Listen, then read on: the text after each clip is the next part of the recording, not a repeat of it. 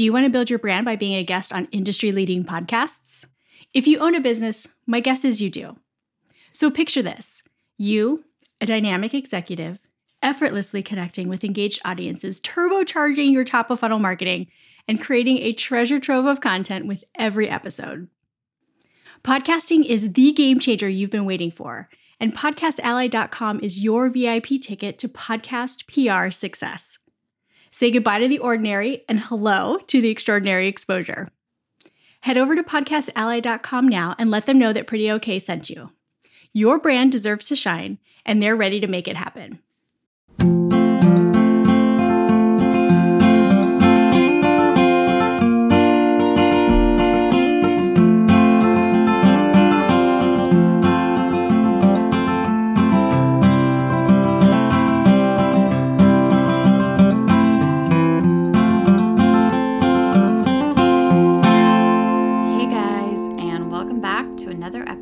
Pretty Okay podcast. Hopefully you got to enjoy a day off on Monday and you're easing back into the short work week. I have been knee deep in holiday shit for Glitter Guide and working on the first quarter of 2020, which is so freaking crazy to me. I wanted to just say a quick thanks for your feedback on last week's episode about networking tips for introverts. Turns out we all hate socializing and want to hyperventilate in a room full of strangers. So, solidarity, my friends. Glad to know there are so many of us out there and that if all else fails, we can just communicate via social media from the safety of our own beds. Also, just a quick housekeeping note. Vanessa Wade, who was on about a month ago and sat on the floor with me here in my son's bedroom and recorded her episode while incredibly pregnant. She had her baby on Monday and she's doing so great. So shout out to Vanessa and her family. And another shout out, because apparently that's my gig now, is to my friends Meryl and Tim. We had a photo shoot last week for Glitter Guide for a brand that we're working with. Rented a studio space, borrowed a Christmas tree, decorated it, looked beautiful. All the models showed up looking gorgeous. And then 10 minutes in, I was like, I have a funny feeling. And sure enough, my photographer was not going to show up. I don't know. So we're all standing there and I'm panicking. And Meryl called Tim, her husband, who's an incredible photographer. They both are, actually. And Tim came down and saved the day. So thank you to both of them for your friendship and just for helping out and being some of my favorite humans ever. The inspiration for this week's episode actually came from an encounter that I had this week with an incredibly unprofessional chick. And before you ask, no, I'm not going to name names and I'm not going to spill any tea. This tea is staying firmly in its cup. But it got me thinking about unprofessional habits and how they can really hurt your business. Some of the best, most creative people I know could honestly have way more successful businesses, but their bad habits are holding them back from reaching their fullest potential. And I don't want that to happen to you. We all have them. Habits, big and small, whatever it is, biting our nails, grinding our teeth, or even something a little more serious. But what about your business habits? Are you doing anything that could be deemed unprofessional by those that you're interacting with? I know you're probably thinking, no, I'm super professional 100% of the time. And yes, most of us know the obvious things to avoid. Don't be rude to your clients. Don't show up drunk. Hopefully we all get that. But there are a number of smaller habits that might seem okay, or you might not even be aware of, that are actually harming your reputation. So let's go through some of the worst, most unprofessional habits that could be detrimental to your business growth. The first one, and one that I think is the most common, is not responding to inbound contact requests. And I get it. There are 1,000 different outlets that business owners have to be active on these days, which in turn means a lot more influx of contacts. So whether it be email, social media accounts, a customer service inquiry or whatever, you're responsible for responding to each and every one because honestly, it's just rude not to. It just makes you look better if you don't ignore it. Because while, I personally believe that no answer is your answer, it doesn't apply to running your business. And I don't say that because I like to ghost people. I just say it because, if I don't get an answer back, typically I'm like, okay, yeah, that's my answer. But that doesn't mean I feel good about it. Someone has taken the time to reach out to you with a concern or request. It's your professional responsibility to respond, even if the answer is a polite, no thank you. If you're someone who's not so keen on the admin side of things, I recommend setting aside a specific hour or two each week just to respond to inquiries. Not only is it a good way to manage your time, remember, batching, it's our best friend, but it helps curb a bad habit and replace it with a good one. Even if you're going to decline their request or you're not interested in continuing the conversation, a polite response will leave a better taste in their mouth rather than just ghosting them. And, you never know. You don't want to burn that bridge because later down the line, you might want to end up working with them or your situation might change and, you never know what's going to happen. So don't burn the bridges just by being silent. Now, there are obvious exceptions to these.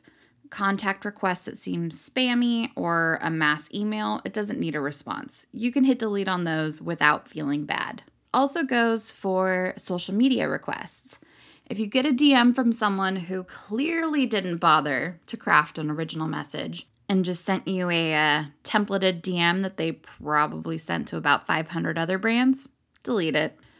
But whenever you get a request that came from a real person who took time to reach out to you specifically, you need to respond, even if you aren't interested. You can create kind of a blanket templated response for these so you don't get flustered and feel like you need to explain yourself.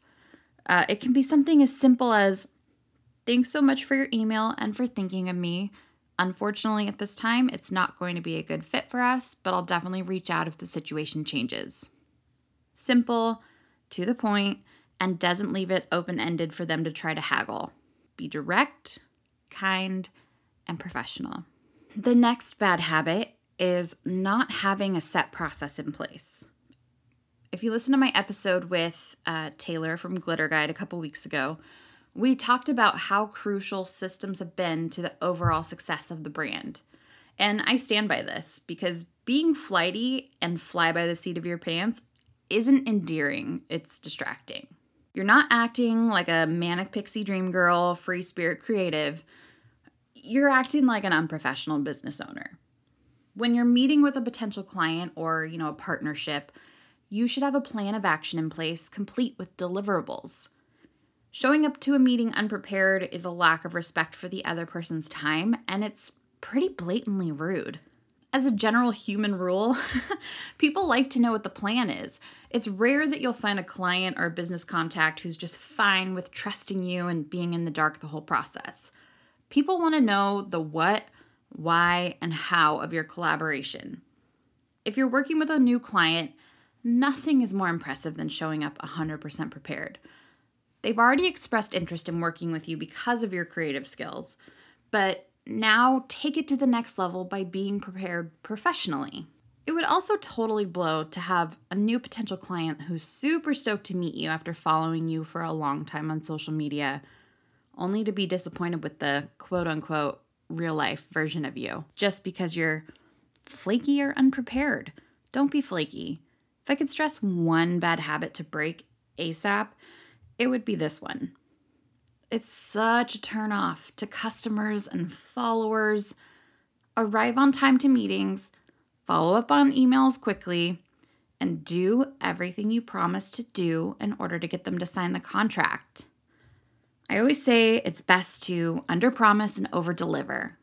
Don't overpromise and then underdeliver. You look unprofessional and flighty, which it's going to cloud over any positive attributes that you have in their eyes. So don't let your creative genius get overshadowed by your less than stellar professional habits. Bad habit number 3 is being tethered to your electronic devices. It's okay. I'm addicted to my smartphone too. But you need to know when to put the device down. For the sake of your career, I urge you to take this one seriously. The issue for most millennials, I know, don't hate me for saying that. I swear I'm not a boomer. But it's true that the line between reality and digital is blurred. In fact, they're pretty much one and the same these days. So it can be difficult to disconnect. But Instagram can wait until after your meeting. Keep the phone in your bag unless you actually need it for the conversation. We're so used to having a conversation with the top of someone's head whenever we're with them that honestly, the lack of a phone might actually shock and impress whoever you're with. Put your phone on airplane mode when you're in the middle of a business meeting or a coffee date, whatever it is.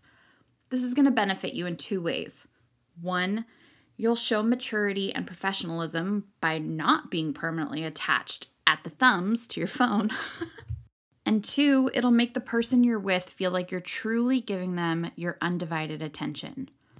Remember last week we talked about focus charisma. Do you think Oprah would have her phone out and checking Instagram notifications in an important business meeting? I mean, she probably has people for that, but besides the point, she wouldn't do it. Neither should you. So keep your phone put away, engage in some real face-to-face interaction, and everybody will be happy. Number 4 is refusing to hop on the phone for a business call. Again, I get it. Our generation isn't fond of talking on the phone and would prefer to text or email. But in business, sometimes it's necessary for real human communication. Certain things just get sorted out quicker over the phone or in person rather than over email. So put your big girl pants on and get over your fear of talking on the phone.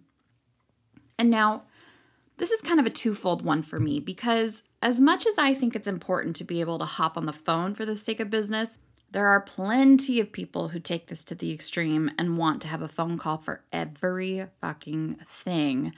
And that drives me bonkers because it's a time suck.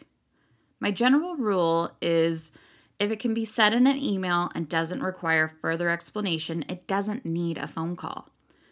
Some people are definitely more comfortable talking on the phone than others, so don't let that hold you back from taking the call. But you also don't need to feel bad for telling someone, I would love to chat, but right now my schedule is hectic. Would we be able to chat this out via email for the sake of time and scheduling?